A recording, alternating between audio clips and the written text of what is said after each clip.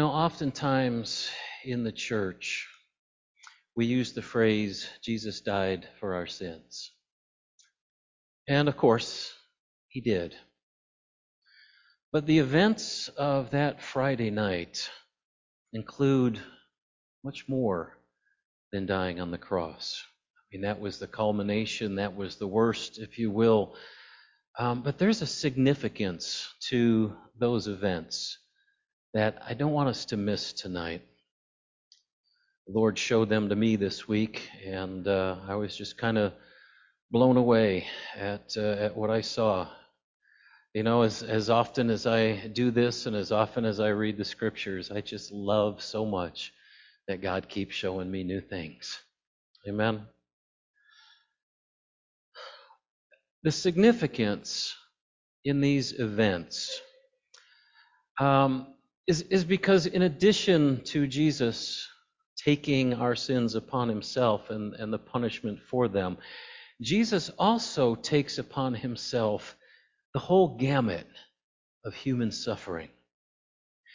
Why? So that he can identify with us, so that he can minister to us in our sufferings and our trials. And by the power of his death and resurrection, bring us healing. Isaiah, in his great prophecy of the Messiah in chapter 53, says this. He says, "Surely he has borne our griefs and carried our sorrows. And again, by his wounds, we are healed." Let's look at those events tonight. Number one, Jesus was betrayed by a kiss that Friday night.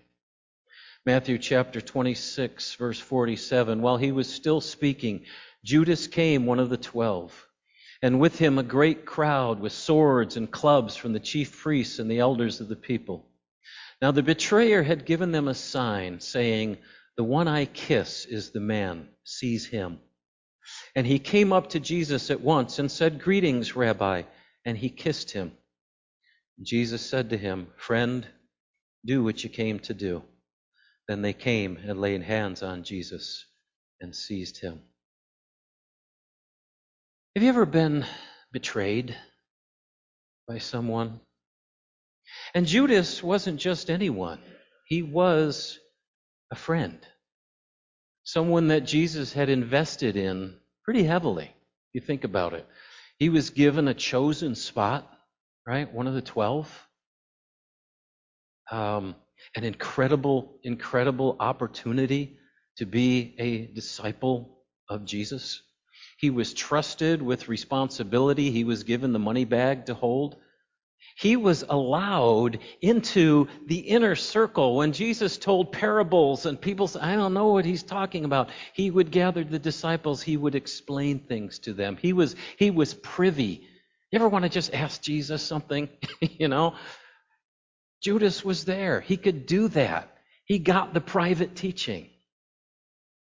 And even beyond that, he was empowered to participate in the miraculous. He was part of that group that Jesus sent out by two to heal the sick and raise the dead and cleanse the lepers.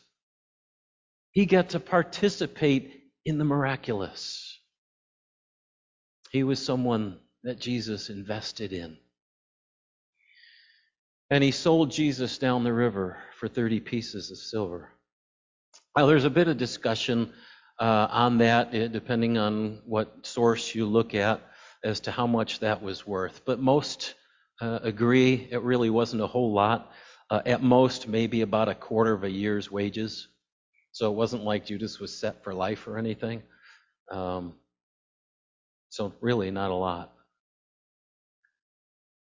And he betrayed Jesus. Betrayal hurts, doesn't it?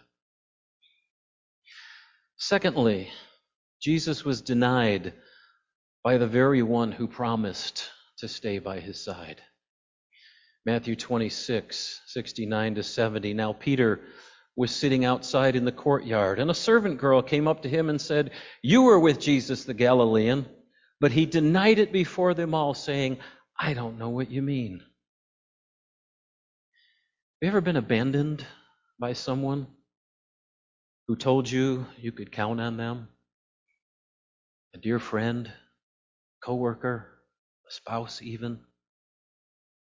It's devastating, isn't it? Someone you really thought you could trust.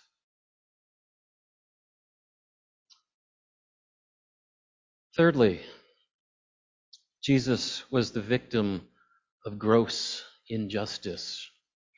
Not one, but two illegal trials that night, according to Jewish law. One was at a private home, which wasn't supposed to happen. Both of them at night, which wasn't supposed to happen. Also, according to the law, there must be at least two corroborating witnesses to establish a fact. At neither trial could they get reliable witness. Mark chapter 14, verse 55 says, "Now the chief priests and the whole council were seeking testimony against Jesus to put him to death, but they found none. For many bore false witness against him, but their testimony did not agree." Furthermore, you know what they finally convicted Jesus of? Blasphemy, of claiming to be divine, of telling the truth, because he was and is divine. He got convicted for speaking truth. Have you ever been the victim of an injustice? Suffering consequences when you did nothing wrong? Or worse, did the right thing and paid for it anyway? It's an awful feeling, isn't it? Number 4, Jesus was humiliated. Luke chapter 22, beginning verse 63. "Now the men who were holding Jesus in custody were mocking him as they beat him. They also blindfolded him and kept asking, 'Prophesy, who is it that struck you?'" Have you ever felt the pain of being humiliated in front of others? Made to feel embarrassed while other people laughed you to scorn? Again, not a good feeling. Number 5, Jesus was flogged. How many saw the movie The Passion? Probably the most realistic portrayal of this that could ever be. I mean, you see a lot of the crucifixes and stuff, and Jesus has a little tinge of blood here and there. No. This was a cat o' nine tails with leather tails, with embedded pieces of metal, 39 lashes that left his back like hamburger.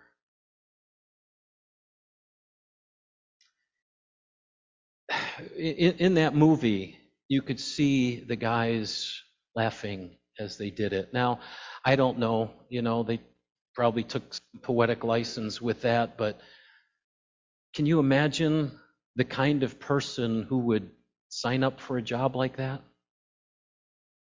That took some kind of pleasure in inflicting pain on someone else? You're talking just absolute cruelty. Have you ever experienced cruelty at the hand of another human being, helpless under their power and control? Nothing that any of us should ever have to face. We who were created in the image of God to love one another, right? Number 6, everyone was against him, or so it would have seemed in the crowd that day. Luke 23, starting at verse 13. "Pilate then called together the chief priests and the rulers of the people and said to them, 'You brought me this man as one who is misleading the people. And after examining him before you, behold, I did not find this man guilty of any charges against him. Neither did Herod, for he sent him back to us. Look, nothing deserving of death has been done by him. I will therefore punish him and release him.' But they all cried out together, 'Away with this man and release to us Barabbas,' a man who had been thrown into prison for an insurrection started in the city and for murder." Though Pilate himself testified that he found Jesus innocent, the crowd turned against him, calling out for the release of a convicted murderer instead. Have you ever been in a situation where it seemed that everyone was against you without cause? No fun, is it? Finally, Jesus was crucified at around 9 a.m. and died around 3 p.m. Now, I've tried to explain this a little bit before, but because of the way the arms were up high, and by the way, Jim Caviezel, who played Jesus in The Passion, dislocated his shoulder when they dropped that cross into the hole, like they did back in the day. And in that position, breathing in was easy enough. Breathing out, there was so much strain on the chest and the lungs, you couldn't exhale. So you had to push up against the nails in order to exhale. It was a death sentence that was designed for maximum suffering. And Jesus did that for 6 hours. Absolute agony, excruciating pain, on top of bearing the weight of sin that you and I can't even fathom. Have you ever felt pain at the hand of another? Or crushing emotional weight like grief, despair, guilt, frustration, panic, confusion? Then you know, and Jesus knows too, what that's like. These are the things that happened to him that Friday long ago. Jesus suffered through the actions of others: betrayal, abandonment, injustice, humiliation, cruelty, and agonizing physical and emotional pain. First, because it was the cost of my sin. Because Ron had willfully sinned against Almighty God. Because Ron was headed for a godless eternity in a place designed for the devil and his angels. And because there was nothing that Ron could do to save himself. Therefore, Jesus went through all of it. And because God so loved Ron and you, that he sacrificed his son so that we could be forgiven, so that we could be reconciled to God, so that we could experience adoption as his children, experience his love and his grace and his blessing, so that we could have our future, our hope secured forever and ever. That's the first reason. The second reason that Jesus went all through that, the reason he experienced every atrocity, every hurtful and cruel thing that could be done from one human being to another, is so that he could minister to us in our needs. And so that by his wounds, we could be healed. Just as he would rise again, on top of all of it, we can rise out of the ashes of our past and find healing and grace in the love of Jesus. A new life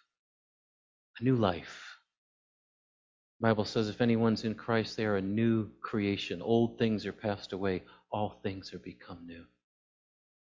And in that newness of life, we can cut the cords to the past, to the wounds, to the suffering, to the things that people did to us that we didn't deserve. And we can experience healing at heart level as only Jesus can do. And love and acceptance and a sense of being okay and valuable and worth dying for. All from Him. And rise out of that. Rise in that healing to then minister to others in their pain and in their hurt and in their grief. He is so good. Amen. Isaiah chapter 53. Let me read the whole 5 verses here. Who has believed what he has heard from us, and to whom has the arm of the Lord or the strength of the Lord been revealed? Verse 3, he was despised and rejected by men, a man of sorrows and acquainted with grief. And as one from whom men hide their faces, he was despised and we esteemed him not. Surely he has borne our griefs and carried our sorrows, yet we esteemed him stricken, smitten by God and afflicted. But he was pierced for our transgressions. He was crushed for our iniquities. Upon him was the chastisement that brought us peace. And with his wounds we are healed. Can I ask you tonight, those who are here, maybe watching online, have you received that gift that he paid such a high price for? The free gift of salvation.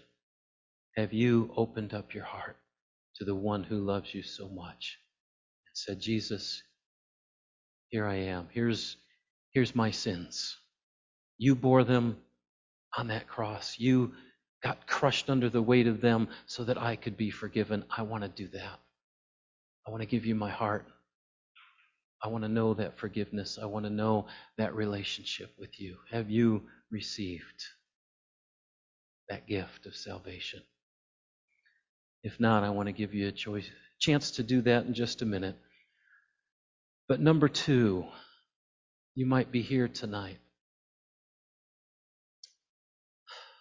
wounded because of what other people said and did.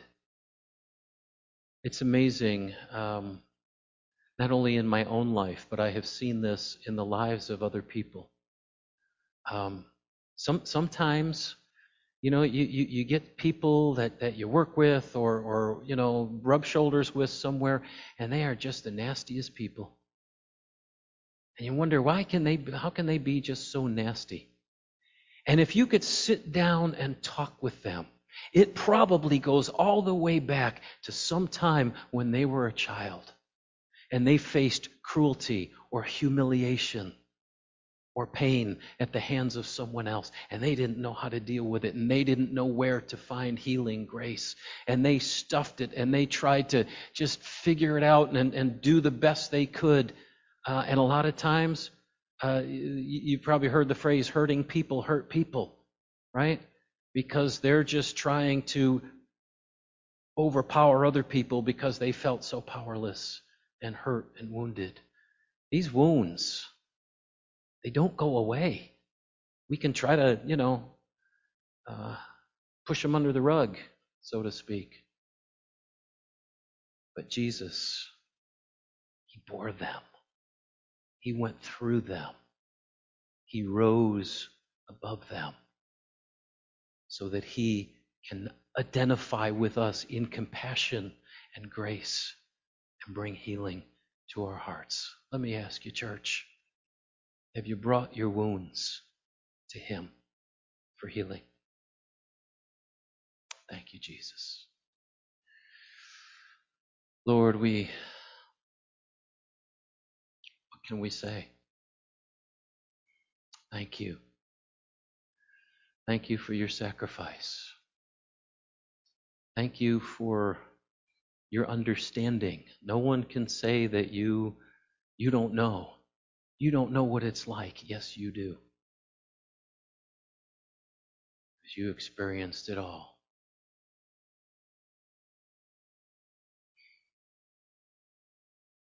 Thank you, Jesus. Just pray, Lord, for anyone here, God, that prayed those prayers tonight. They prayed to receive you, Lord, that they would know the joy of your presence and that new life in you. Those that brought the wounds, Lord, I pray that there would be a marked difference. I pray that the warmth of your love would just fill their hearts. Your healing grace and a new joy and a new freedom, Lord, would allow even more of your love to come out through us and touch the lives of others because you first loved us. We thank you, Lord, and give you the praise and all the honor. In Jesus' name, amen and amen.